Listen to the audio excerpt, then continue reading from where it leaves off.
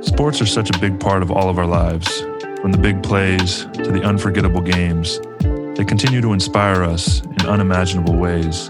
But what happens to the athletes, the warriors, and heroes of our time when the game is finally over and the sport they love and work their entire lives pursuing greatness at continues on without them? How do they cope with the transition? How do they find purpose, reclaim their identity, and work towards a vision of the future? As a former professional athlete, playing in the NFL for 8 seasons, I know the unique challenges that these athletes face. On this podcast, these athletes will share their stories and how they navigate life beyond the game.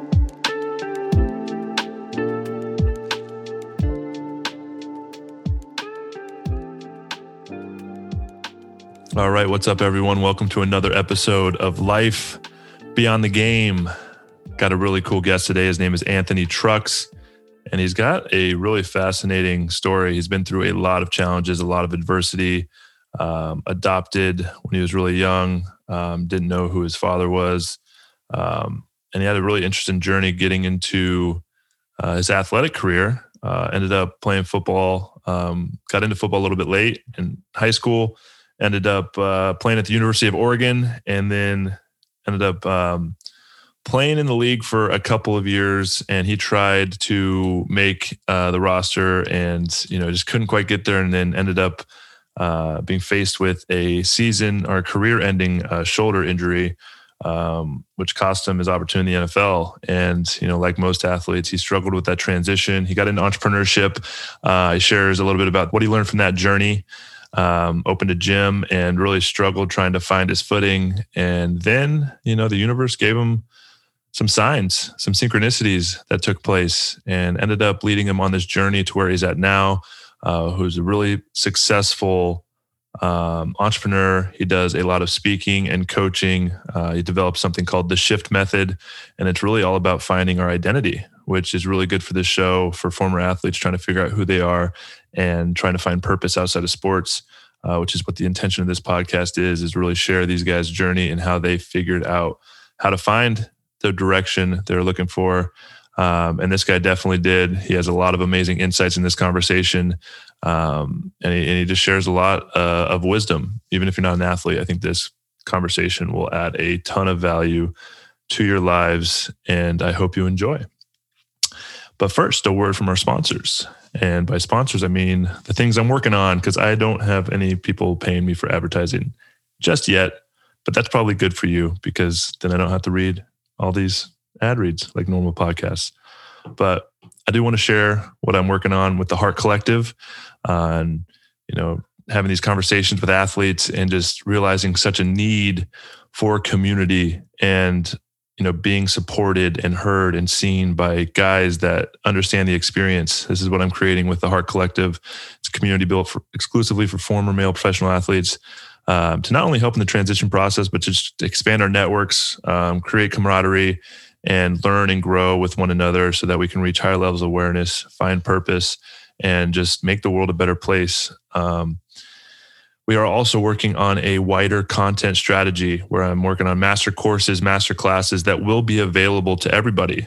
Although this is an exclusive community for professional athletes, we're also providing a bunch of content to a wider audience. If this is something that you would be interested in, go to theheartcollective.com and check it out. That's the Heart Collective, HART collective.com, and put your email in. Let us know what you're interested in, and we will keep you updated as this content becomes available. Got a wide list of really incredible people that are going to add value in a lot of different ways. Relationships, boundaries, human optimization, spirituality, meditation, all these things are going to be coming at you. We got master classes with guest speakers, master courses that are 2 to 3 week little kind of really intense courses that you can go and learn to better yourself in a wide variety of different ways. So go check that out, theheartcollective.com. Also want to give a shout out to my wife and her new platform, growmotely.com. Go check that out. If you're looking for a full-time remote position, or you're a small to medium-sized business looking to hire and grow your team, this is the place. I've used them to hire some of my back-end employees for my community, for the Heart Collective, and some of the stuff I'm working on with this podcast. Really amazing work what she's doing. So go check it out, growmotely.com. Also, if you haven't yet, go check out Love and Life. It's a podcast with me and my wife, Sarah. It's a reality show type audio experience, very unique. There's a lot of sound effects and storytelling, and we just chronicled the journey of how we met in quarantine. Both started our businesses, started our podcast, and both started writing books, like all this stuff when we first met, ended up getting married, and we have a baby boy on the way, which right now is due at any moment. But by the time this podcast is released, I will be a new father and really excited about that journey. And we're sharing that all on Love and Life. So go check that out, subscribe, and rate the podcast, review the podcast, this podcast, that podcast, and Quantum Coffee, my other podcast. Go check it out if you want to dive into more of my content and some of the amazing guests that I have on, sharing some of their wisdom with the world. Because really what we're here to do is try and make the world a better place by sharing love, positivity, and information and knowledge and wisdom to learn how we can show up and become the best versions of ourselves. That's my mission, and I really appreciate all of you that are supporting that. Without further ado, I hope you enjoy this conversation with my good friend Anthony Trucks.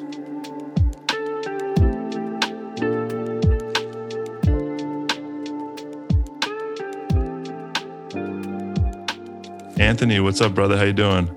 I'm doing well, man. I just got back from a trip to Florida, so I'm relaxed. Oh yeah, how was it? It was actually, here's the thing, it was very relaxing except for the last day. But everything overall was good. It was a good trip, What happened on the last day? Wife's birthday. The last day we went to Disney World. We're Disney World in Florida the whole time. How was Disney World during COVID, man? It's fine. You just have to wear a mask. It's the same as the rest of the world. We wear a mask, and then in lines, like you have to like stand 6 feet apart, so the lines are like way longer than they usually are. Yeah, they're all over the park. There's people like off in the mid, like the rides over here, they're like a mile away with the sign. End of the line's here. It's super weird. And then the rides themselves, like they space the rows. So like if you're if there's like a 4-row situation, it's like you're in row 2 and row 4, or we're 1 and row 3, but they don't put all together. Besides that, it was good, but we did this new Disney Star Wars ride, Rise of the what is it called? The Rise of something, Rebellion, Resistance, Rise of the Resistance. You have to like do this weird, you got to win the lottery. So right at 7 a.m. or 1 p.m., you're sliding your phone, hoping to get in and get like a seat. So like we're waiting all day till 1 o'clock because we missed 7 a.m., didn't know about it. And then 1 o'clock hits, we win the lottery. We're like, oh, so the whole time up to that, we're like, it was like anxiety. We're going to get the ride, not get the ride. So then we get to the point where we actually get, we get in the lottery. It's the back end of the day. Literally, we're going to go from this ride to the airplane last night. So get over there, hit the ride. We're getting in. 30 minutes in line, walk away through. We finally get the ride, right? We get in, like you get to like the first parts. You're in this little room. They debrief you. Then they take this other little like shuttle thing where like you're loading up to get in the resistance plane to go fight the I don't know, whoever they are, the guys, the bad guys, the dang it's like Empire. One of those virtual reality kind of screens. Well, it wasn't. It was like a Star Tours, but standing. But the ride's designed in a way where it's like it's outside, and it's seriously a really cool experience. Like you're walking through, then you get into like the shuttle ship, and you get in the shuttle ship, and then from the shuttle ship, you get docked and boarded by the Empire. So they tractor beam you into their big destroyer, and you get in the destroyer, you walk off. There's a whole platoon of all these like standing there, not real people, but the stormtroopers. They walk to this back room. This is half the ride. You get to this next room, and you get into the ride. We get in the next room, all the lights start going off. Alert, emergency. They kick everybody out of the ride. There's some weird, emergency. We get out of the ride, and they're like, all right, stand back here by the parking lot and to the back of Disney. Like, this isn't part of the ride for sure. And like, so we're like, what's going on? They're like, all right, just make a straight, line right here. Head out this door. They're going to have somebody there to give you all the details. They just drop us into the park with nobody there. So we're like, no idea what's going on. Like, you don't know if there's like a mass shooting happening or no what. Idea. We have no idea. And the rest of the park, nothing goes. It's just that ride. They won't tell us what's going on. They won't tell us why it got shut down. So we walk back to the front like, guys, like it was a good 5-minute walk back to the park. Like they took us all these places and we just got dropped off on the side of somewhere. No debrief. So no debrief. What's going on? Nobody knows anything. How long? We don't know. What happened? We don't know. You telling me you don't know. The whole place got kids. You don't want to tell me or you really don't. Anyways, whole craziness. And then like it just left with a really bad taste in our mouth. So we had to step into a space like of, well, this is frustrating. However, it's a blessing we get to come here. It's a, the fact that we're happy, healthy, get to experience it. So many people would never in their lifetime even see this park. So like, it's all right. We'll go at some point in time in the future. But at the moment, it was not that easy to get past the fact that it kind of sucked that we got through all that. The anxiety of not getting a spot, then getting a spot, then getting kicked off, and then getting on a plane. Like we literally walked from there to the car to a plane. Like that was what happened. That was it. So besides that, it was a great trip. That's interesting because that's kind of like a good segue into a lot of people's transition out of professional sports, right? Like, yeah, sometimes it's so abrupt. There's like no debrief. There's no closure. Like you get injured, you get cut, and you're like, all of a sudden it's over. You're like, wait, what do I do now? Yeah, man. Fascinating. That's true. Yeah. Let's dive into a little bit about your story. Maybe introduce yourself, share a little bit about who you are, and then we'll dive into your athletic journey and the transition and see how you kind of debrief that experience in your own life. Yeah. So I'm at this point in time, man, I'm a coach. I'm a speaker. I work with like Amazon, T-Mobile, PayPal, a lot of different companies. And I coach individuals, and the work I do is an identity. So I call it an identity shift. The key of what I do is I teach people to become like prolific executors, not just like a person who has a bunch of ideas and, the ask holes, but the people actually get things done. And it's having a system around life like we had in football that helps us push past the hard parts, the scary things, get organized, be disciplined, all that fun stuff that really creates success. I think football was a humongous help for me in my life because growing up, I was given into foster care at 3 years old. So like my first years of life were like not really fun. I got given away at 3. So I bounced around this really heinous foster care system. Ended up getting adopted by an all-white family at 14 after spending like 8 years with them. But it was like the 6th house, just a lot of craziness.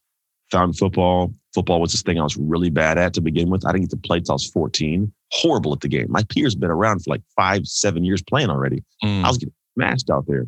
But after a couple of years of feeling horrible and actually checking out, when I got adopted, my mom got diagnosed with MS. And so I had this kind of separation, and I was actually like tucking it away. I was packing it all in, man. Had a moment that kind of pivoted my internal to like want to be great at the game of football. And I just started doing things with no logic behind them at 15 years old to be great at the game. And then it turned into me solving that problem, man. And got really good, got a scholarship, played football at the University of Oregon. So go Ducks, I'm gonna throw it out there. And then, had a kid at 19 in college, met my real dad at 20 years old in college, progressed on to get to the NFL. NFL, as you know, stands for not for long. You played much longer than I did. I was hurt in my 3rd year, which sadly is kind of the story for the majority of guys. And then I got dropped on my head, man, came out of the game, had no clue who I was. Football was my identity for the longest time, as a lot of guys. And so now it's like, well, who am I? How do I bring worth to any part of this world when I don't have that thing I've poured into? And the best way I can explain it's been I broke my life. Like I wanted to find that again. So I tried to find it in a gym business. So I opened this gym. No idea what I was doing. I was burning through money trying to get this thing alive. We had 2 more kids. So I have 3 kids with my high school sweetheart, my wife. And she's at home by herself from 6 a.m. to 10 p.m. while I'm trying to build this gym business, but going bankrupt in the process. And eventually my wife steps out on me. Business starts going up and down. I'm always struggling through it. I'm getting out of shape and cover my belly with a sweatshirt, and I'm at a gym, right? Like it was weird. I just managed to hate it all. And at one point, legitimately, like, I don't want to live here. I don't want to live, really. Like, I don't want to live on this planet. If this is game after football, if it's life after the game, like, I'm good. And thankfully didn't take any actions to take my life, man, but just really had a rude awakening of like, I got to figure this thing out. And then fast forward a couple of years of being like a stupid long fog, the survival fog, like go through the motions, just, party it up, hang out, just do stuff that was distracting me from the guy inside. And my mom passed away in 2014. And I just made this promise. I'm going to figure my life out. And if I do, I'm going to help other people do the same in some capacity. Had no idea what it looked like. But man, I figured it out. And after a few years, like I got to the point where I actually had some ability to understand what it was I did differently back in high school, what I was doing now. And fast forward, man, I got my life back on track. Remarried my ex-wife after a long conversation, a lot of some forgiveness stuff in there, but we have an amazing marriage now. My kids have their father. I'm in good shape. My business runs smooth and I get to help a ton of people. I've figured out how to make the shift I talk about. Because a prolific executor, it sounds good because that's what people want to hear, right? But the truth of it is, when I get to the root of getting people to operate at a different tick, man, life becomes a joy. You get more done with more peace, with more success at your level of success, not mine, but your joy. And it becomes this really unique kind of flow where successful people kind of make it look easy almost. And it really does feel that way, right? But it's still hard work. but it's loving work. Like when you're about to have a kid, when you have your kid, it's going to be work, but you're going to love the work. It's different than like slaving away, shoveling rocks all day. It's like it's work, but you love it. And that's what I help people get to. I love it, man. Yeah, there's a lot to unpack there. A little bit. Yeah, man, you've been on one hell of a journey, and I'm really excited to kind of navigate how you got from that place. I've had a few people on this podcast that talk about they were to that dark night of the soul where they felt like they really just couldn't live anymore because they didn't know who they were, and then you finding it. But I want to go back to an experience that just that came to me. What was it like meeting your father at, was it 20 years old? Yeah. Like, how was that experience? That was weird. Well, here's the thing. Growing up my entire life, my birth certificate. So first, my mom's white. My real mom is white. My birth certificate says my dad's name is Daniel Patrick O'Byrne, which is an Irish name, which means that I should be all white, but I'm not. So there's like, all right, well, there's something off there. So all my life, my family kept saying, my mom kept telling people, don't call him Tony. This is dad's name. So I'm like, all right, Tony has to be Summer, but never knew what it was. Then eventually I get, I separate from her. I don't talk to her for years. I go to college. My real grandma happens to live 2 hours north of me in a town called Mount St. Helens, Oregon. I was in Eugene going to school. And were you connected with your real family at all? Like during the time? You weren't? Okay. No. They'd all been distant, never knew of them. But I knew of them, right? But never really talked to them. And somehow she got my phone number. So we started talking. And then at one point, my freshman year, my high school sweetheart had moved up to college with me. She's going to school there also. I get on the phone with my grandma, and my fiance, she's my fiance at the time, says, hey, ask your grandma what your dad's real name is. I was like, no, I don't know. She's like, just ask him. So I ask her. My grandma says, I can't tell you. Your mom said never to tell you. I'm like, all right. My girl, she's like, no. You better ask again. She knows it. You better dig it out of her. So I kept asking, and I didn't want to, but she's like, okay. And she had to go to a different room because my mom was apparently there. She says, okay, your dad's last name is Osaibovo. And it's this unique, Osaibovo. Yeah. Pretty unique name, yeah. It's not Smith. Unique. Yeah, not Smith, right? Not Trucks. Trucks is my biological mom's maiden name. So I look up Osaibovo. At the time we had like the internet in the dorms, right? It was like the Ethernet plug. It was like the fastest in the world, So I plugged it in and started looking. Did you have a desire to kind of know your father at this time? Like wanted to reach out for him, or was it just like a curiosity because your girlfriend was? No, I am a guy, I don't like vices. So I don't like being controlled by something outside of my control. So I didn't want to be controlled by this open gaping hole that I didn't know my dad. So I purposely tuned my emotions and not worry about it. And I didn't. What's it going to do, right?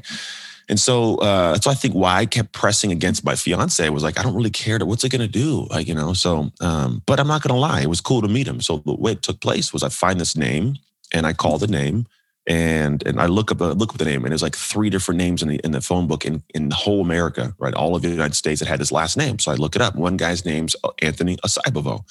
Interesting. So I call him. I say, hello, my name is Anthony. He goes, hello, this is Anthony. Like his thick Nigerian accent. I go, my name is Anthony. I don't know. Do you know a woman named Marie from Concord, California? He says, no, I don't, but I know one from Martinez, California. I was like, oh, they're neighboring cities. He's like, said, well, in 1983, do you remember being with her? He goes, yeah, but she left me for an Italian man. She said he was having his baby. I was like, oh, well, I'm not Italian. It's like, I said, I think it might be my dad. And he paused and he goes, okay. And then he went into this conversation. He had no idea I existed. He's so sorry. Nigerian culture is like big to be around. So that the whole conversation. And there's more to the story. It's very interesting too. So I get to the point where like, all right, my dad, like he lives in Marietta, Georgia. Our first game the next year is in Mississippi at Mississippi State. And I was like, well, I'm about to go up again. This is my true sophomore year against a redshirt senior, his 5th year, my 2nd. And I want his job. But it's his job. He just waited. Like he waited all these years to get this job. And I was like, I want his job. And I love the guy, but like I destroyed that training camp, that fall camp, man. I wanted the job. And lo and behold, first game of the season, first collegiate start, national television. We won the game. I got this game ball and I got to meet my dad all in one fell swoop. Wow. And it was a cool experience, man. And then fast forward 90 years before he passed away from cancer, he says, hey, I did know about you all your life. I just didn't know how to bring it. So I have an older sister and a younger brother. So I was born out of wedlock. So he kind of disappeared. So yeah, a whole bunch of weird stuff there. So that initial conversation when he said he didn't know you was a lie. It was a lie for 9 years. All the years I knew him, he had lied to me. But you tell him he was on his deathbed and then he came out and said, yeah. How'd that feel? That's a question I get from a lot of people. I think had he told me at that time, I would have been really, really bothered. But there's that whole statement of you can never, no man can ever step in the same river twice because Mm. river isn't the same, nor is the man. Mm. And so when I found out I was in a different space, it was around the time when I'd done a lot of growth to kind of get my marriage back in place. It was a perfect time for him to share with me. Mm. But I realized, man, that some people I think a lot of human beings that get hurt by other humans, there's this thought that it's a malicious act to do damage to your life. And so I take it as an attack. When I have an attack, I attack back emotionally or in a negative way. And when I started realizing whether it was my ex-wife or my mom giving me away or my dad, like a lot of people, they're actually, unfortunately, doing the best they can, but that's all they were given. It's only tools that he had in his tool base at the time. So it's like I was hurt. It obviously affected me, but at most he was being selfish, right? At most. And so for me, it's like, do I really want to have this man leave this earth, having this heavy weight? And I was like, look, I get it. You were doing the best you could. After a while, how do you go back to 19 years later and say, I'm your dad? Like, I get it? So I say, man, I wouldn't have wanted to carry the burden the way you did. I forgive you. Like, life's good. And so, yeah, I don't carry that because I realize a lot of people who have done me wrong, they're carrying deeper, darker demons than I am. That's such a beautiful realization, right? Like the act of forgiveness is nothing external. It's not expecting somebody else to like come to amends with what they did to you. Forgiveness is really fully being able to let go of the story and love them and know that they are doing the best they can in any given moment. And when you reach that point, I mean, it's a level of freedom that is it brings so much peace to our inner life. Oh, yeah. So yeah, that's how my marriage got back in place. Man, my wife had an affair, and that thing, for a lot of people, they're like, how could you get back? I did Tom Bilyeu's Impact Theory podcast. It's a bigger podcast. And he was like, those guys in there commenting, like the moment he said he got back with his ex-wife, like I was out. It's like, man, that person, I don't get mad at that. I just like, in the beginning, used to be like, oh, it's weird. But I'm like, dude, you missed out on the whole concept as to how that happened and how that lesson can free you. Cause it's not that she did something wrong. And I was like, that she said, I'm sorry. I took her back. Like there's a lot of depth to it. But the reality was she was a 25-year-old woman with 3 kids under the age of 4, 2 newborn twins, a husband who wasn't present. She just needed something for herself. She wasn't trying to hurt me. She needed something. And I wasn't providing. I was a bad husband, dude. I was gone all day. And so like, I get why she did it. I don't take anything for her decision. Sucked. Horrible way to handle the situation. But I was part of the process to get her to a point of even thinking she needed to have a choice in the first place. So like, but that reality set in and I felt bad for me. Like I didn't imagine a person suffering. That's what it was. People are typically suffering and they make this choice that affects you, but it's not for you. And so like, when you can get to that kind of peace, you're right. It frees you because you're like, oh, as opposed to harboring this anger, which makes me experience anger, I can harbor compassion and love, and it frees up that feeling. And I can experience compassion and love emotionally also.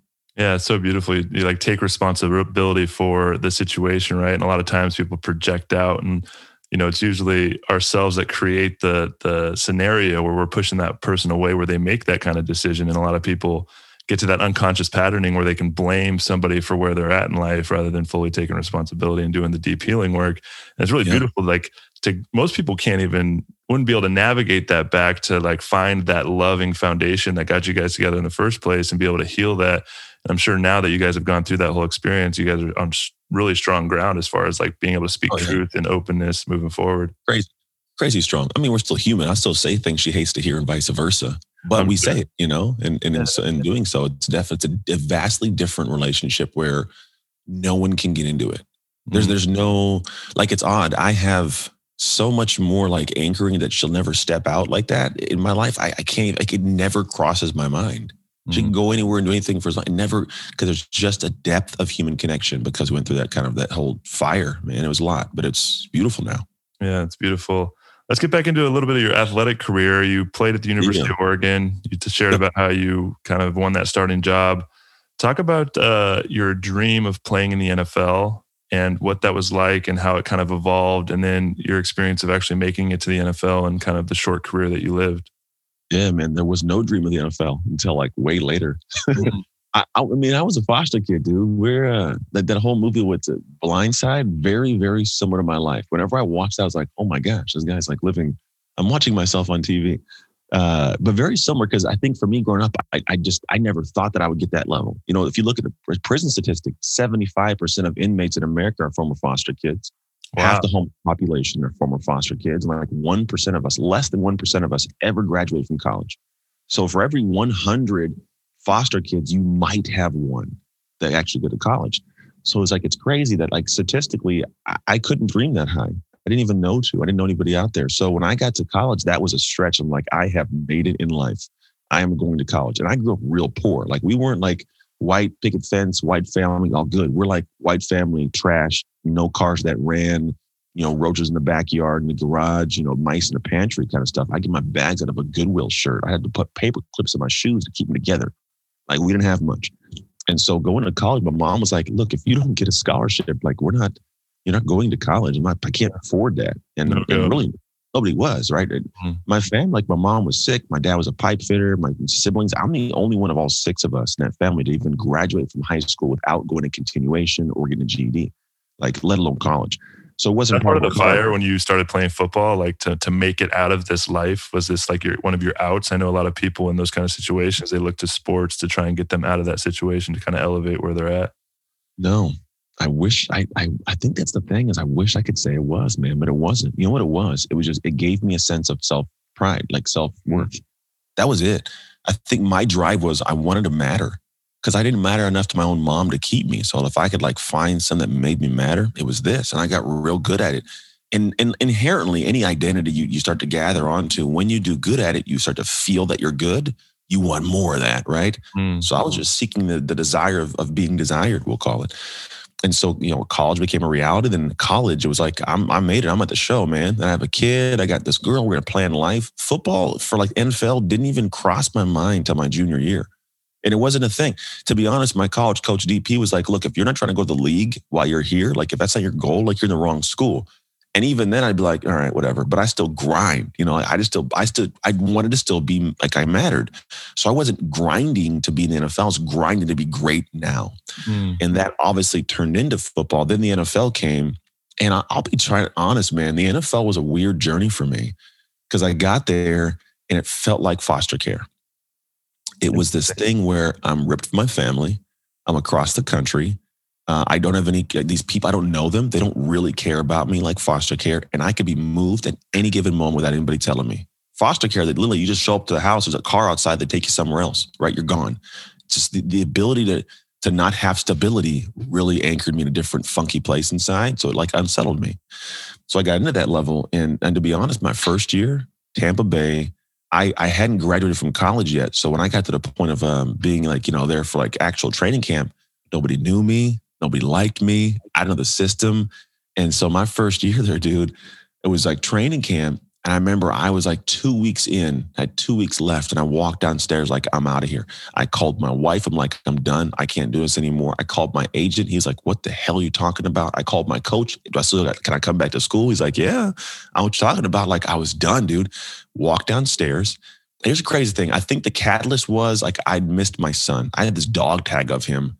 And I'd lost it somewhere during training camp. I just lost this dog tag and like it settled in funny. Like I hate it here.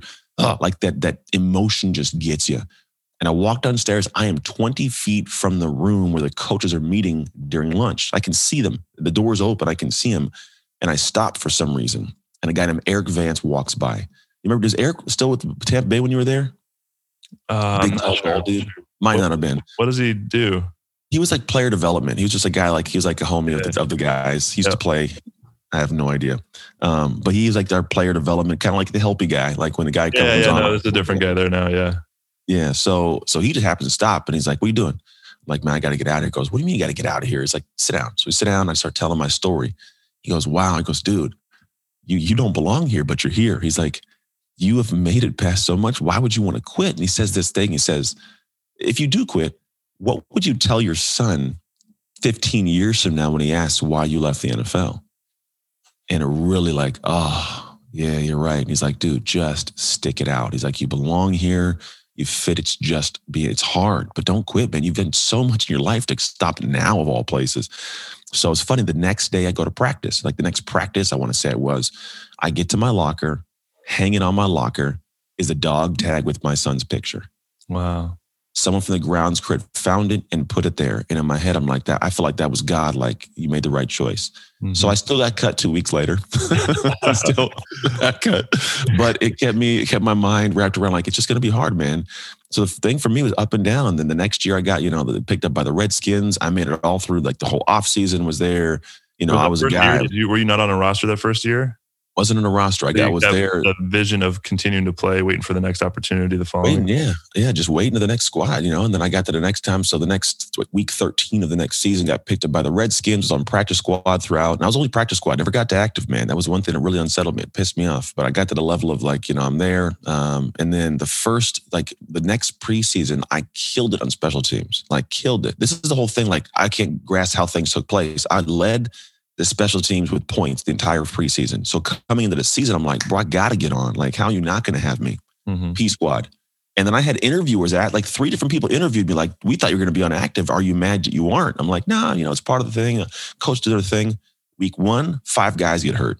I get chopped. They keep my backup. Weird. I'm like, how you going to keep the third string guy? You can't keep, it was weird. So he gets kept. Then I go home again, don't go very far. We're going to pick you up pretty soon. Nobody called me back. So I go home, do my workouts again. Week 8 the next year, Pittsburgh calls me. I go to Pittsburgh. I'm there in the off season, still practice squad all through the off season, the end of the season. Into the next year, I'm balling. I'm finally there. I'm Troy Polamalu's backup on kickoff. He ain't running down on kickoff. You know what I'm saying? I'm on. I'm fine. I'm one of the guys. And then first preseason game, tear my shoulder. Playing against the Philadelphia Eagles. Dude jumps on my back, tears my shoulder out.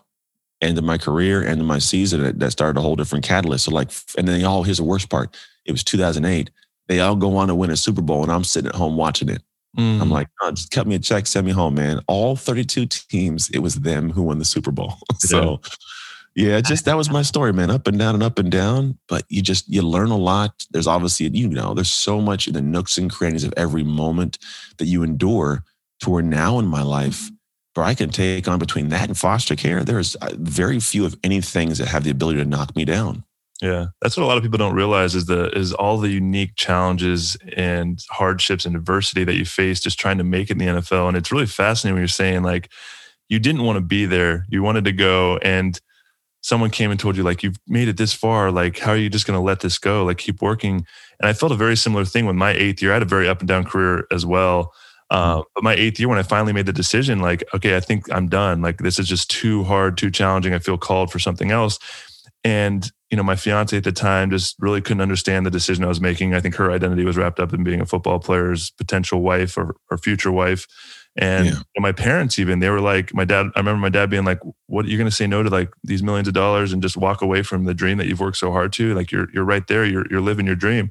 And most people don't understand the challenges that it faces. It's almost you're set up to have to give everything because you don't want to squander this opportunity. Yeah.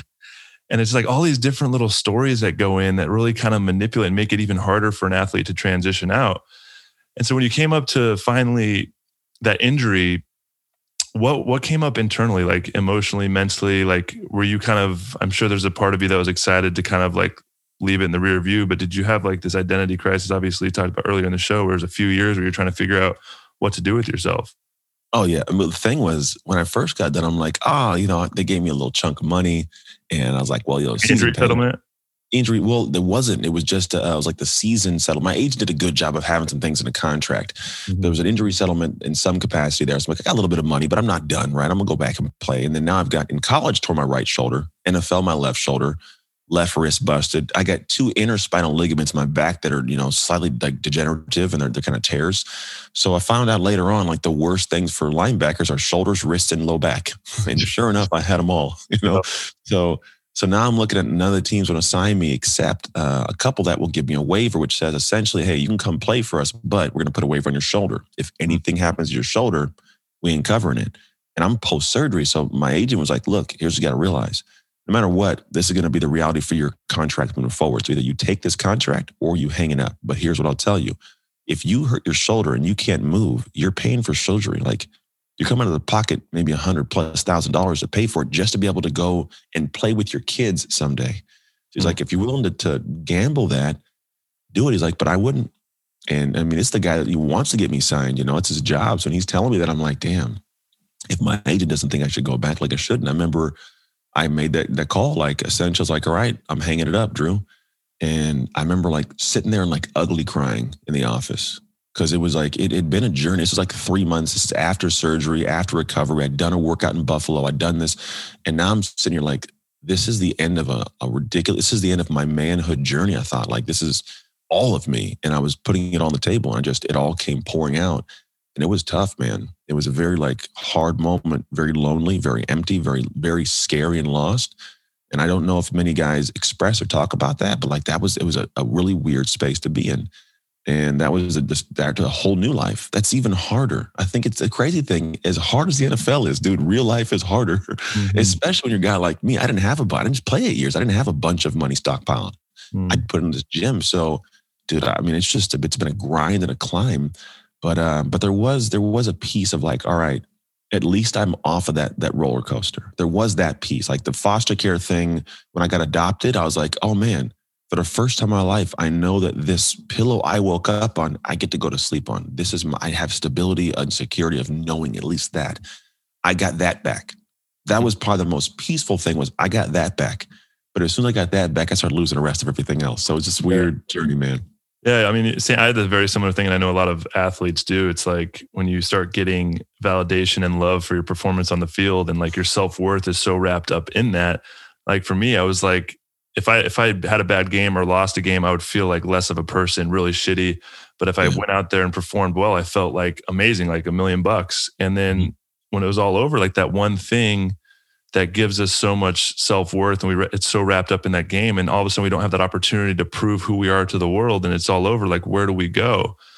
Yeah. So you decided to go into the gym. What was the vision behind that? Was it a long journey to get there, just trying to find purpose? And yeah, what it was, man. So the first thing I guess for me was my degree's in kinesiology, so biology, anatomy, human physiology. So that's what I knew, right? And I was like, oh, if I'm going to give something back to the world, let me give it in a way that I know, right? And here's the logic behind it. Truthfully, is a lot of the guys who do that and girls who do that, like they would kill to be in the places that we were. They'd kill to be in the strength training room and in the treatment center and be around the team. Like they would love to do that because then they know this and they can train us, right? So I'm like, well, dude, I got something they don't have. I have access to a real life experience of being that athlete they're working with. So pair that with the brain, bro. I got this. So that's when my mind was coming back. I'm like, dude, I know this. I played in the league. Everybody's going to want to train with me because I know my stuff. And I came home and I was like 9 months in, out of money. I had no idea what I was doing because they don't teach you business in the NFL. Yeah, it's one thing opening a gym and doing the physical part and the mental part and being able to train with the former pro athlete, but then there's so much back end business stuff that goes into entrepreneurship. Talk about the lessons that you learned through that journey. Well, the hard thing that I took too long to figure out, and I think some guys never figure out, is there is an intangible within us that is untouchable by anybody else in business. There is, but we have to access it. We're used to working really hard in the weight room, lifting weights, running around, right? There's a certain level of push that when things get hard, like I get angry when I'm tired. It's a weird kind of mental, like I want to push harder. It's a physical thing though. And I didn't know how to translate it to business for a few years. And so where I looked at business, it's incredibly difficult. But once I got to this point of realizing like, oh, the same way if I hit that, like, we're doing 100-yard sprints or something. If number 8 of 10 is tired, like I'll push for 9 and 10. I'm going to get that out of me, right? When I could apply the same concept to like, all right, it's 6 o'clock, there's some videos that got to be filmed or a meeting I got to hold, like, bro, get that next 2 reps out, right? Like I could turn that mode on and find a way to execute in the face of pain or frustration, like that becomes my separator. So when I could tap into that, dude, that's when it finally became this thing where entrepreneurship got, I'll say, easier. Because it's not that it's difficult. We all have the same information in this world for the most part, right? You get a lot of info from being on the field, right? It's different than like you can watch film all day and you can play the game. You get different information in the game. It's just bar none. You can't learn experience, right? Exactly. Yeah. So there's that aspect of me that like I was in a space of not taking action for a while, but once I did and understood how my ability to execute at a high level got me into the realm of experience, and I got vaster lessons I ever could. Like that was my big separator. So while entrepreneurship is incredibly difficult, it's not a matter of the information that people can access or buy. Because here's what I did. I bought the books, man. I did the seminars. I did the courses. I probably spent $250,000 at one point on over like a 2-year period on just personal development, getting in the rooms, and nothing was returning. Nothing was coming back. I was like, why is it not making money? I've invested in all this stuff, but I wasn't making the true investment, which was action. I wasn't investing in the actions of application. And once I turned that switch, I understood a system to do it, dude. That's when things spun up. So yes, entrepreneurship is incredibly difficult. But let's say me and you walk in the weight room. If we're looking at this bar on the ground, it's 225 pounds. At first, it's going to be heavy, but you lift it enough, it's eventually your warm up. So for me, it gets to the point where the things that are heavy for most people, dude, they're my warm up, and I keep pressing. But that's how I got to the point of entrepreneurship being easy. Yeah. How long did you do the gym for? And then did you get to a point where it just failed and you walked away? And what was that like not being able to make it work? Yeah, that was sucky. So I started the gym, and then it was up and down. Every 2 weeks, it was either like payroll, and rent, payroll, and rent for 6 years. I was never. Cash burn is just burning a hole, huh? Dude, man, I was paying rent sometimes, like change out of my car. Like I at one point lived in a 500 square foot studio apartment behind the house of one of my trainer's girlfriends. It was sad, but I had a 9,000 square foot gym and 19 employees. You know what I'm saying? Like I was broke still. We were bringing in like 60 grand a month, but it was going so many places between staff and over it. It was like, dude, I'm trying to bring in 3,000 a month from that. I was doing it all wrong. I didn't know what I was doing. And yeah, man, I got to this point where like I went kind of the point of realizing that business, this whole thing, it's a very hard journey to navigate. What was your question? I lost track of it for some reason. You had 19 employees. So you went big with this thing, right? You wanted to scale it pretty quickly. Was that part of the reason, not having experience, being able to handle all of the back end business stuff as far as like all the costs and how much time it takes? It seems like you had a pretty successful business. You just didn't really get to the point to like making it work. Yeah, you know what it was? I didn't have the understanding of where the money should go. So I could find ways to hustle and grit and grind, but that's why I was stressed out all the damn time. So I would seriously, I was talking about, I would have money and it would come and it would go every 2 weeks. It'd be in and out. It was just this up and down roller coaster. And I never understood like the ins and outs of the financial portion. So it would come in. I wasn't burning it on anything. I wasn't even I'm not a spender, man. I don't buy a bunch of stupid stuff. But what happened was like it would come in and I'd allocate it to new equipment, or I'd try to pay off a credit card debt or something that I'd, accrued up. And here's the one thing too, is like, I would grind for a few months, and the things it would take to grind to get up, like I'd get to success. I'm like, and I would chill out. I'm cool. And before I knew it, it was always 3 months later, I'd be back at the bottom of the hill, up and down and up and down. And it was just this weird thing where I couldn't, but at the same time, in the background, I got relationship issues. I'm doing custody battles. Like I was in a tornado, dude. Like it was this weird. These deeper stories that you had to navigate. It wasn't necessarily the business, but it was the internal kind of thing you had to go through. Unsettled. I explain it kind of like if you're in a room and you're in like a 10 by 10 room, and there's a bunch of balloons that don't have helium and they're all falling to the ground. And if they hit the ground, they pop. You're running around the room trying to keep the balloons in the air. And as soon as you get to this one and that one you hit before is going down again. So you're running around the room. You're exhausted. You're tired. You're angry. Like your arms are burning, but you're still just kind of keeping it all together. And it's just like that. That's the experience of a lot of people. And it was really, really unsettling is the best way to explain it. I did not enjoy that part of my life at all. What was the exit like out of the business? Seems like you had, a 9,000 square foot building. You had employees. Like, how did you finally let go of that and get out of it? So I got to the point where I was at this. That's what the question was. I wish I forgot about it. But I got to this point where I'm running this thing, and then I get to this level where like I get this break, man. I finally push into a stage where I'm like, I want to go bigger. And there's this power company nearby called PG&E, Pacific Gas and Electric. And they had this, thing where I kind of got in this stretch and flex that they were doing, but they weren't doing it right. I gave them this idea of like, hey, we can create something special and new. And over a year's time, it took a lot of meetings and a year, dude, literally. And eventually kind of got this breakthrough of where the business in my gym was kind of up and down, but I got a good contract. It was like $250,000, about $220,000 in profit to do a whole presentation kind of thing for an entire state of California for their company in the gas side.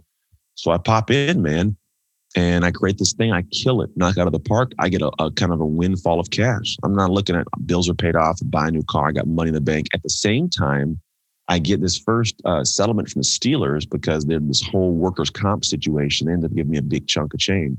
because they owed me. They did a whole different conversation. They did Was some that dirty thing with the company? Was that like just a speaking engagement, or like No, workshops? it was, or what was that? at the time I was doing, it was pretty much like a consultation. I was consulting for health and wellness. I still kind of do it on the side, but no one knows about it. But corporations that come in and want to diminish work, like lost work days, soft tissue injuries, strains and sprains. Like I'm really good at the psychology and the structure of how to make the body move and get these guys who are just, dudes to move. Yeah. So it How did saves you pull that off $250,000 contract? Dude, Like that's crazy. So I go in and, well, I started asking questions, man. It took a year. Seriously, it took a year of time of like, who do I talk to? What are their problems? How do I get to know them? They had these little things called these other safety kickoffs they would do. And guys would come in, they would have guys present. I'd teach them stuff. And I was really good at being able to keep attention. I could talk and share and give jokes and banter. But I had this knowledge of fitness and I'll make it simple to do. I'd talk them through it. Guys loved it. They'd ask me questions. They'd ask me to come back. And so the company was like, dude, they seem to like you. This was all free, by the way. Mm-hmm. So eventually I'm like, well, why aren't they still doing it long term? Oh, we got this program. So I go, let me look at the program. Your program sucks. What do you mean it sucks? And just talk them through it. And they're like, well, if I could do this, what would it look like if I saved you? If one guy, let's say a month, didn't get hurt, what would that save you money wise? Like 30 grand per person, right? Like, well, what if I could do one guy, like pay me some money for that? Because I'm going to give you a system you could use ongoing. So I was like, let me go through this process. I'll research, I'll watch your guys, I'll come to the place. But I went back and forth for a year and eventually to the point of realizing like, all right, here's what I could do. Here's what the value to you guys would be if I can do this. I met with rooms full of like 15 guys in their suits, didn't look like me, looked like you. All the executives of the whole company? Yeah, dude, just all like trying to get them onto the idea. And I would go and talk to guys, have little videos. So I just kind of got these back and forth ends and eventually got to the realm of like, all right, we can do this. This was going to cost you. They're like, all right, let's do it. So I got the contract and I had 127 different yards in California to cover. And I think it was like a 75-day period. So I got 3 more guys on board. I created a presentation. I told them what it's going to look like. Here's what you're going to do. I talked. They came to my facility. They came. I taught them how to do it. I'm like, all right, you get this chunk. You got that chunk. You got that chunk. And I were rolling. And I had a chunk too. I was driving like one day I drove from like San Francisco to Redding, California, which is like 4 hours north, down to Topop, which is LA. I got to one place like 4:30 in the morning after like not even sleeping, slept in the front of the building, got up at like 6 o'clock, gave a presentation, got in my car, barely made it to Palm Springs because I couldn't keep my eyes awake. Fell asleep in Palm Springs for 12 hours. Got up to the presentation of this thing. Dude, I was all over the place. But I got it done, man. How long was that time period where you were installing that kind of system? Was it just like a kind of 6-month thing? Or? Yeah, no, it was 75 days. I had 75 days to get it rolled out. Wow. They're like, and it's at the same time you're running this gym. Same time running the gym, dude. And you're realizing, what am I doing this gym? Because I have this skill and obviously ability to roll out these bigger ticket items. To do a whole lot different. Yeah. There's a lot of value inside of all of us that we're unaware of, right? So I had all these things inside me, finally get them to come on board. Yeah. And at the gym, I'm so dad. And here's the thing. I'm like, we're custody battle type. We're not like, it wasn't an amicable separation, It was like we were at each other's throats. So I'm still battling that and going back and forth and dude, the tornado, man. But I was sprinting and I got it done. The cash came in. And it just, all here's what it did. It freed me up to have a space to go somewhere else. So at the end of all this, when did I get rid of the gym? I got to the point of realizing, like you said, like I don't need this gym. There's more stress to it. There's more ways to create financial freedom and freedom. So in a weird turn of events, around that same time, my mom passed away in April 2014. And so like I was in the room with her when she took her last breaths, and I made these 2 promises. I'm like, I'm going to figure my life out. And when I do, I'm going to do what you did for me and love the world some way. And then June of that year, the contract hit. So like I got a lot of money that I could do something with. The gym, the gym lease ended in June. So I didn't have to re-up, right? So I'm like, well, I can sell that. I sold the equipment for like $15,000. So I sold everything I had inside. It was worth like 70, but I was like, I want it gone. So I sold it for like 15 to some guy.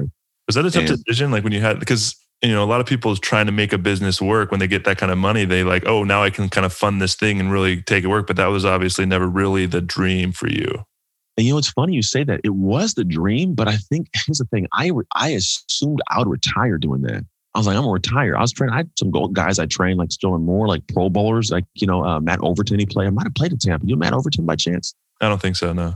And Matt Overton trained at my gym for a lot of years. Like I was doing good in this, but then I was even writing books, bro. I went to Russia and presented on fitness. I was like the NSCA, my certification, my body, you have to have a degree to get that cert. I was presenting for them. I was deep in it.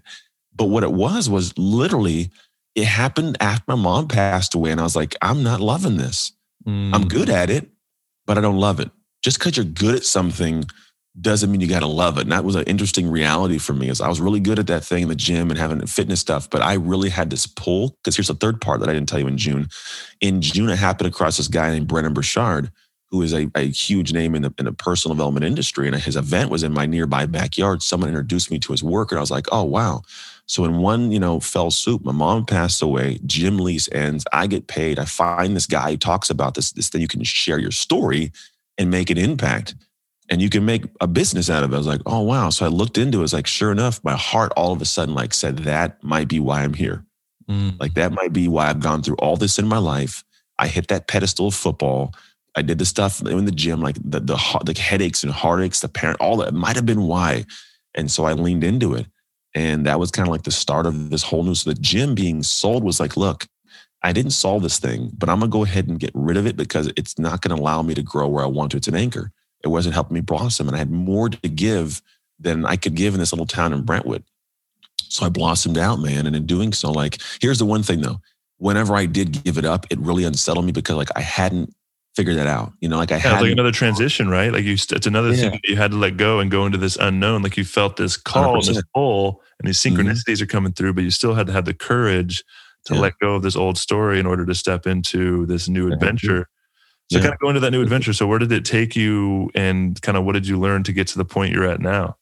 Yeah. So I learned that I had a lot left to learn. It was a big piece of it. There's always something. Continues, always. I was a rookie again, all over again. I love doing that, right? You're a young guy in college, you climb up. NFL guy, I climbed up and lost. And then in college, the gym industry, I climbed up and I dropped out again. So I've been at that start. I'm good at starting, I'm good at getting to a peak and then what's the next thing? So I left that and I was a rookie, dude. I didn't know how to talk on camera. I didn't know what my message was. I had no idea how to tell my story. It was all over the place. But I just kept doing it, dude. At one point, I did a video for 3.65 years every day straight, 1,333 straight days without missing, called a Nightly 90.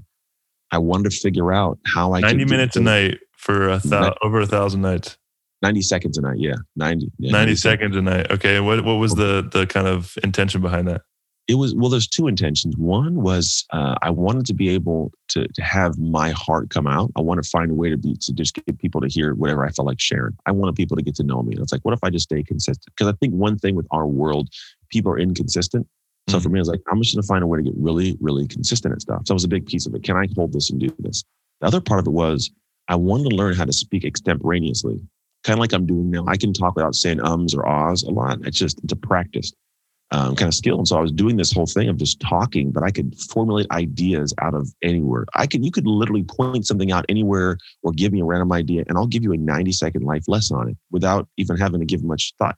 It just was weird. And so I would do it and it helped me become a better speaker, formulate thought, understand concepts. It gave me a reason to read a lot of books because I want to be able to have something to talk about. So just kind of kept going. And then I also got to see my life differently. So that was kind of like this usherance into trying to go from a rookie to level up. It was like, what can I do consistently and execute on it to build? And it became this muscle that I built. So I wasn't bombing on stages as much. I would feel more confident stepping out into a new space because it is scary. But I still had the open loop at the gym, to be honest. I was like, I closed it before I got good at it. So after I got back with my ex-wife and we got remarried, I came back home. I reopened the gym in 2017. And I was like, I want to see if I can take because I learned a lot about business in the online world because that's all it is. It's just straight business. It's not, I coach and I teach and all that kind of stuff, but a lot of it's like the front end and the marketing and the advertising and how am I talking and the ads and all these things, right? And I figured it out. I was like, dang, if I'd only known this when I had the business, the gym, I could have killed it. So I reopened it, put about $50,000 in, I think we made about $100,000 back in the first, I think it was 12 months. And then just kept, kind of keeping things afloat. And this was not me doing anything, all kind of turnkey. And then after, I think it was 16 months in, I sold it for, I think it was $50,000 from what I just sold for the equipment. So I got my money back, made 50, sold for 50 more. So it's like after 18 months, I tripled the investment in it. And I was like, okay, I figured the gym thing out. I could close the door. I can sleep good at night knowing I figured that piece out. So you can really feel like you finally moved on and let it go until you like achieved that thing and were able to, is that the intention of opening the gym, or did you get to a point when you opened it like, okay, this is just another thing that's taking my attention away from what I'm really doing? Was that the intention to like really go back in and say, can I do this successfully? That was it. I did not want to be the gym guy. In fact, while doing it, I was still speaking and talking. I wasn't trying to be the gym guy anymore. I wasn't even telling people I had it. I was just kind of like, I do this thing. Yeah. It was seriously internally like, can I do this thing and do it right? And I did. And it was just the information. I wanted to make sure I wouldn't, go the rest of my life wondering, could I have made that thing work? And it was the first time I got to control the ending of something. It wasn't ripped from me. I was like, one of the first moments of like, I get to control how this thing exits my life in the capacity I wanted to. Kind of like how you did when you left the game, right? Yeah. I got to do that for the first time ever. And that was a really good moment of like, man, I figured that out. Now I wanted to continue to keep doing what I'm doing. Nice. So continue on to where you're at now and how you've developed this kind of program and what you're speaking about now. And obviously all these life lessons and adversity have given you the foundation of having something to talk about. There's a lot there, man. Now. Yeah. The thing is I explain to people that a story is kind of like a hallway, in the sense of a hallway is front to end. Now, here's the front door, here's the back door. It's going to end at that place over there. However, there's a bunch of doors in a hallway. And so I got a bunch of doors. I can go and talk about, the white kid and the black kid in the white family. I could talk about foster care. I could talk about sports. I could talk about marriage and parenting and gym business and speak. So many doors, right? And so when people ask like, what's your core thing? It's like, man, humanity, I guess, right? But the thing that I do that I've found brings a ton of value from my entire story is what I call an identity shift. And it's obviously at face value, you get it. It's like shifting your identity. But people, I don't think they inherently grasp the weight of what that is. Because we are a collection of experiences and beliefs and thoughts that consistently, they run us unconsciously. Like they are, right? Whether it's I believe this is right, believe it's wrong, the judgments I have, and it formulates this thought that I live my life from. And whether it's good or bad, it exists. And for a lot of people, like when I came out, my identity was wrapped in football. And I tell people that when we have an identity, it's kind of like the apple, the fruit of our labor, right? We all have this. Football was the fruit of my labor. And, this apple fell off the tree. And like any piece of fruit, it can last for a little bit, right? But it can get picked up by the farmer, taken to the store, go to my house, last a little bit. But after a while, it rots. And what happened in my life was this apple fell off and I was the apple. And then when it rotted, I rotted inside. And I never realized until far later, too late actually, that I was never the apple. We've never been the fruit. We've always been the tree. And when you realize what that means, it's like when you're only looking at one apple, you lose sight of the rest of the fruit. So the fruit of my marriage, the fruit of my parenting, the fruit of my business, the fruit of my health, my finances, it all died because I wasn't pruning the branches or putting the tree in the right soil or giving it nutrients, right? So when I went back and said, oh, okay, I have identified it incorrectly. I'm not taking care of what needs to be taken care of. It's why it's all failing. I went back and shifted through a ton of crazy action to figure out, okay, how do I put the tree in the right soil, the right environment, the right people, the right information? How do I give it the nutrients? How do I tend to this harvest, like the law of the harvest? How do I tend to this tree to get it to produce fruit? And in my life now, man, I've got bigger, better fruit than the NFL was. Same as you, right? It's just there's so much more abundance. And it's just, I would do this. I do way more than I would ever desire to play football again. I'd love to run it on a kickoff once or twice. I mean, that'd be cool. But like everything else, like I'm cool. And the reality is, I think for a lot of people is in the work I do, they're trying to figure out how to get there. How do I get to this point where I have what I call like have it all, man? Like have the financial success that you want so you can have freedom. Not that you can buy a Ferrari and be in private jets. That's not even a goal of mine at all. But I want to be able to know like I can take my family somewhere, not stress off money. I want to have a great relationship. And relationships, my wife, an intimate relationship, my parenting, my best friends, my colleagues. I love humans, man. And if I'm not settled inside, I can't be around many people. Like it's just, they wouldn't want to be around me because I'd be all over their damn place like I was. And then my health, like I love the fact that I just got back from Disney World walking like probably like good, like 5 to 8 miles a day and my body's good. Like I have the ability to go experience life in ways other people just can't. And so these things, man, like that doesn't happen because I have big visions one day and I dream about it one day. It's because I was able to figure out how to be able to say, this is who I am, and how I put a system into my life to take the actions consistently, prolifically, to have it be part of my day and have it feel easy. And so when I go back to what I've done in my life, I've always navigated those hard parts by taking action, because there's one thing I've learned. It's key is action ends suffering. Hmm. That's it. And we all suffer in many ways. And there's, I mean, if we look at whatever we got, I mean, I don't care if it's like, I'm hungry, the actions to eat food, but like, if you're not making the money you want, there's an action that ends that. If you're not in the health you want, there's an action that ends that. If you don't have the relationships you want, there are actions that end that. Are they all easy? Hell no. They're incredibly difficult. But for me, when I say like prolific execution, it's not productivity. It's not hustle bustle. It's executing on your dreams in a way that gets you past the pain, past the fear, past the disorganization, into a space of joy, and makes it actually feel easy.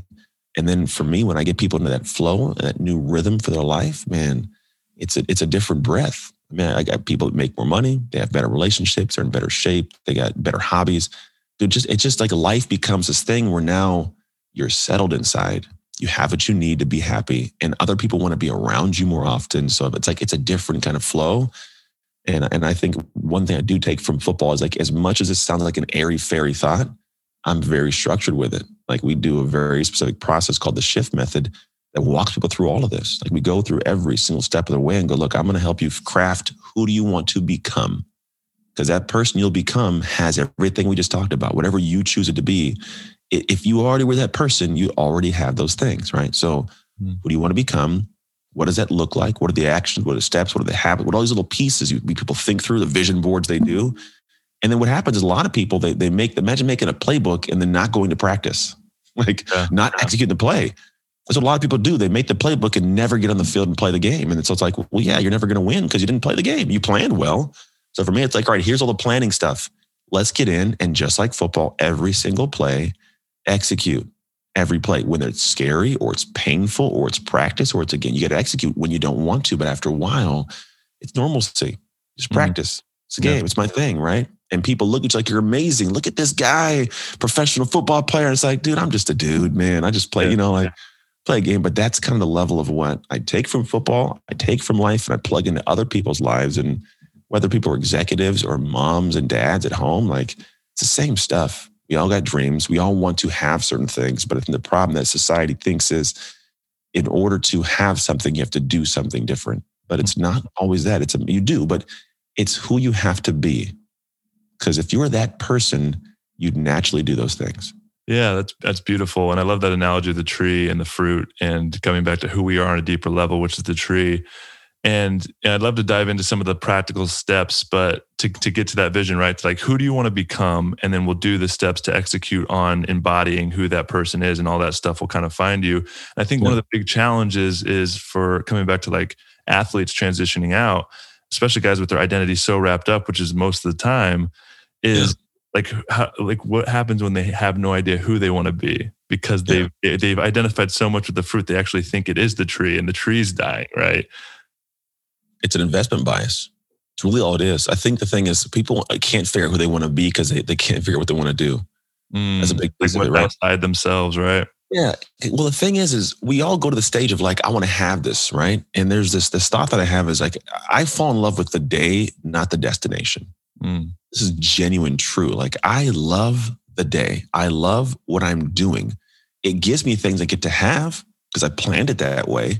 But I think a lot of people say, well, what do I want to have? And they start thinking about, I want a house, I want a car. Okay, that's great. But like, what do you want to actually do to get that? Because you can sell drugs to want to get that, or you can have a job. Like, what is the thing you're going to do that you're going to love doing? And so I think when guys get out of the league, or they get out of professional sports, or girls in the same capacity, what they're doing is saying, man, like, I want to have all these things, but like, they're not thinking, like, who do I want to be while I get them? Who do I want to be? You liked being the sports athlete. It's great, but that's why it was enjoyable. It was enjoyable because you liked being the athlete. Well, you have to take an action and try something else. So it's a lot of it's like sampling without the ego. Drop the damn ego, because that thing is a massive headache for a lot of people. I call it everyone's greatest obstacle, EGO. It's a hill to climb. When you can drop the ego and be a rookie again, learn, like be a forever learner, you take that with the intangibles, understanding how to work as a team. Like, bro, it's honestly like, it's like shooting fish in a barrel for success for athletes if they do this right.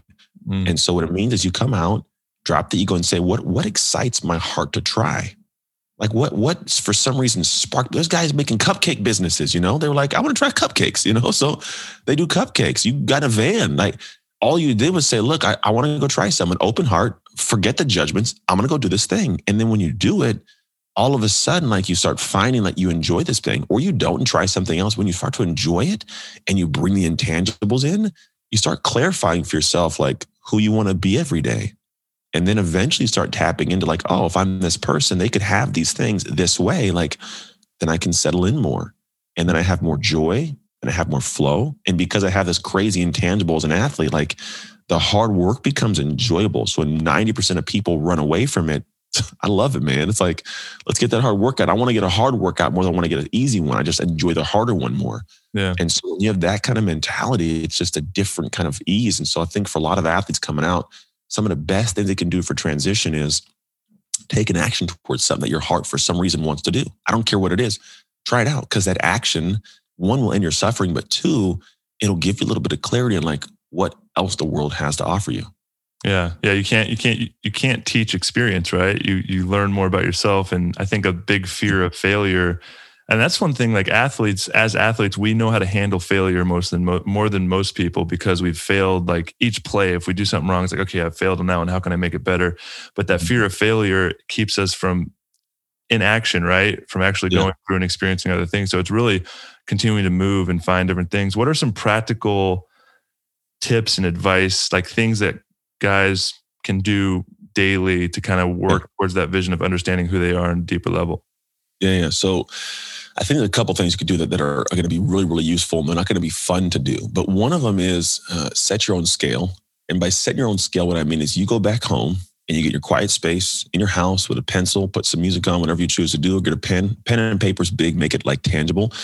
And what you do is you look at health, wealth, relationships, these three things, and you craft this picture of like visually, what would this look like in my ideal, like best way?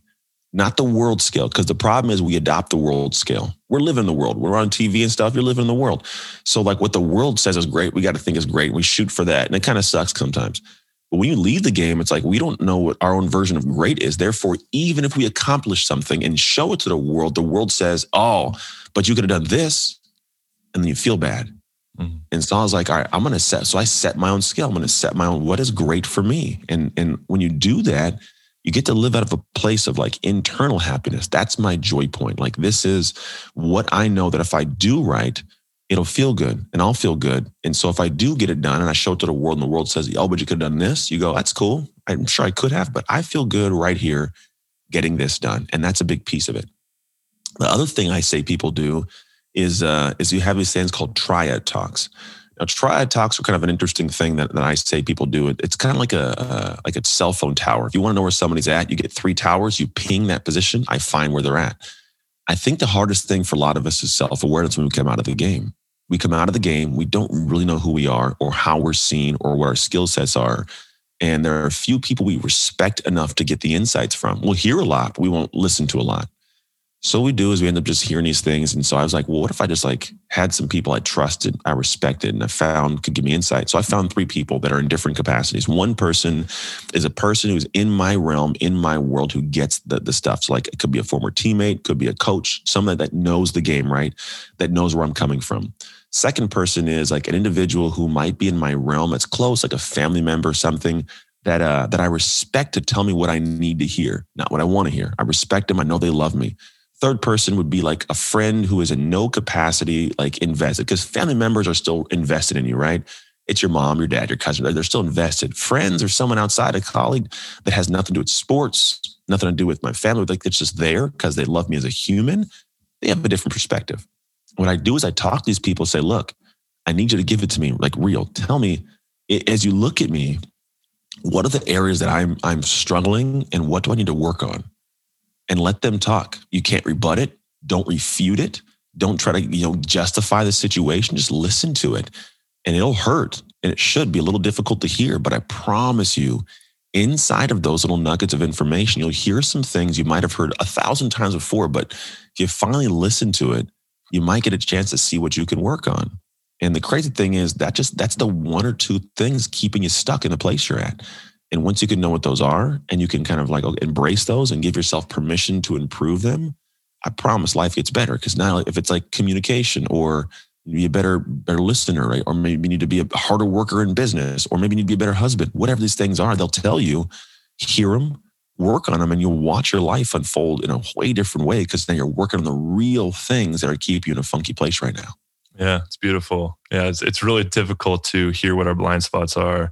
And that's where it comes into self-development, self-responsibility, and being able to grow and work through those things. Really appreciate you taking the time, man. And the final question I ask every guest is, what's your vision for yourself individually and what you want to do in this world, what you want to be, what you want to accomplish, and what's your vision for the collective, especially with all the stuff that's going on in the world? How do you want to see us shift collectively? I think for me, like the vision for what I'd be, I want when I leave this world, my kids to be able to go out in the wild and say my dad was Anthony Trucks, and people to go, man, that's a good dude. Like, and I think the biggest fear I have overall, like I live a really integrous life. I know what you do in the dark comes to the light, so I don't do anything in the dark. And I'm not like, it's not like I have an urge to either. I just live a clean life, man. And I want my kids to always have that proud dad, because I didn't have that growing up. I didn't have this is my dad. Like, so it's like a different realm for me. I love my dad. Don't get me wrong. Like, he's only like 12 years older than me though. Like a different dynamic, but like, I think kids need someone to be proud of. It's just a special kind of nugget there. So that's kind of the goal for me with whatever it is I do. The work stuff, the business stuff, I'm a dad first, husband first. The business stuff always comes second. It's just really a big piece for me. So that's the one thing. My kids walk around 50 years from now, grandkids, and someone be like, your dad, Anthony Trucks? Oh, good dude, did good things. Solid human. The part for society, man, I think it's weird because I'll say this and people have heard it before, but I don't even know how to get people to really get it. But I think if society could just have more love, and it's not a matter, it's like, I think love in three ways. One's a love for themselves. Two is a love for others. And three is love as a verb. If you could have more love for yourself, I think it would free you from having to try to cause pain and anguish to other people. Because I think we all you can only give what you have inside. When you don't have love inside and you have that anger, you give that in ways you're unintentionally giving it, right? Because you can only give it out. So I think when we walk through this world, like we're experiencing the world as a reflection of how we are inside consistently. If I get up in a funky mood and I'm doing things, and the world's going to reflect that back to me because of how I'm operating all the time. So when you love yourself, like you're in more joy, you have more smiles, you're just a little bit happier, and the world has more joy. So I think if we could have more love for ourselves in certain ways, which happens by doing things actionably, execute on stuff. I'm telling you, but people who love themselves the most are the ones that execute and get stuff done. Look at Kanye, but the dude makes a lot of stuff, like when you are doing things, you can look in the mirror and go, man, I love how you get things done. I love you, right? Self-love, confidence, pride at a level that makes me want to show up in the world differently. When you love the world, right? If you love other people, you give them grace for not love themselves right now. Right? It's a space where like, if I can love you as a person unconditionally, which is what my mom taught me to do, man, there are a lot of people who don't love themselves right now. And they do crazy things to me, or they just funky. It's the world, So do I get mad? Like, no, I'm gonna give this person grace because they need to see what it looks like to experience love. So I give them a love and a compassion, let it be. And that's where it turns into love as a verb, right? The love as a verb is the action that I have. So the loving somebody else is giving compassion. The loving verb is like, you cut me off, you called me racial slur. You know what? That's cool. I'm not going to figure out your life. If you have that much darkness in you that you feel you have to do it to somebody else, like, hey, I'm not going to embrace that, but I'm going to let you know, like, I still love you as a human, press on. Or how I show up for my kids, or how I show up for strangers. There's just certain things I do to give. And I think if we can do that as a society, if you had everybody doing that, man, you'd be in a vast different world, so vastly different than what we have today. And all I can do for that is just show up as me every day. That's my actions. I love me. I love humans and I give them compassion. And the work I do is just loving the world every day. Beautifully said, brother. Yeah. We can only love another to the extent that we love ourselves. And it's that mystical saying, as within, so without, right? Yeah. It's our inner world that we project outwardly. And that's the importance of doing this work on ourselves and healing it. And couldn't have said it better, man. I really appreciate you taking the time to share your wisdom and your story and opening up and the work you're doing in the world, man. Really beautiful. I'll give you an opportunity to kind of share where people can find you, what you're working on, any kind of social platform, stuff like that. Yeah, man. Come find me on Instagram, man, at Anthony Trucks. And then if you want to, I have a daily podcast. I have 2 podcasts. One's an interview podcast, which I got to have you on. Are we booked yet? I think we better be No, booked. you got to send me a link, man. I'd love to get on. Oh, man, my bad. I got to get you on. And then I have a daily podcast called the Shift Starter Daily. And it's just an 8-minute episodes where I just kind of give some thoughts and some nuggets on just whatever's at my heart. You go to shiftstarterdaily.com, subscribe to it. We give you a little text every day of like, here's the episode. And it's just me in your ear, giving you 8 minutes to start your day. That's beautiful. That's evolved from the 90 seconds a day, huh? Yeah, it wasn't. So the 90-second videos, I did those for a long time, and I stopped doing them. And people who listened to them were like, "We want that," So I did a podcast. People are like, "I like the podcast, but I want to hear you talk more." I was like, "Well, I'm not going to record." These 30-minute podcasts by myself every day. And I don't have the time to do videos because that was an on-taking, right? It was 90 seconds it took like 10 minutes a night, but like life gets busy in 3 years, there's time's hard. So I was like, what if I just do, 8 minutes a day, record it on one day of the week before. So it's kind of still relevant and then go. And then, people, I love it. I love it because I get to be in people's hearts because I get to like really hear where my heart's at. It's not me and, some guest or just some random, it's like seriously quiet. I prepare my space before I sit down. I give it. And so, people seem to enjoy it, man. And that's what I do. That's one of the things. And there's no money from it. It's just, I love doing it. Beautiful, man. And all those links will be in the show notes. So go check it out. Any last words of wisdom for the listeners that they can leave with and any action items, I guess I should say. Actually, man, go out there. My big thing is make shift happen. If they watch the video, man, you can see it up here. Look at. Look at that little transition, my man. Look at the transition, man. I say go out there and make shift happen. It's this thing for me. If you think about life, like it's about making cool things happen. So you love yourself, right? That's why the execution part of it for me is big. When you get past the hump of like being scared of something, the fear of failure, fear of judgment, you make something happen. It changes your life because you achieve and transform. And that's the beauty of life. It's not, you can't have one without the other one. You can't achieve without transforming. You also can't transform without achieving something cool. So if you make shift happen, right, to shift inside to make stuff happen outside, life gets beautiful. So if I could give you guys a message, man, go out there and make shift happen. Beautiful, man. I really appreciate you taking the time, man. We'll definitely connect soon. Thank you.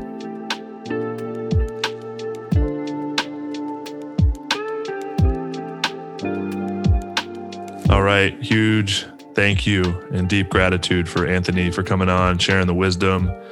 Man, he's been on one hell of a journey and he's got a lot of wisdom to share.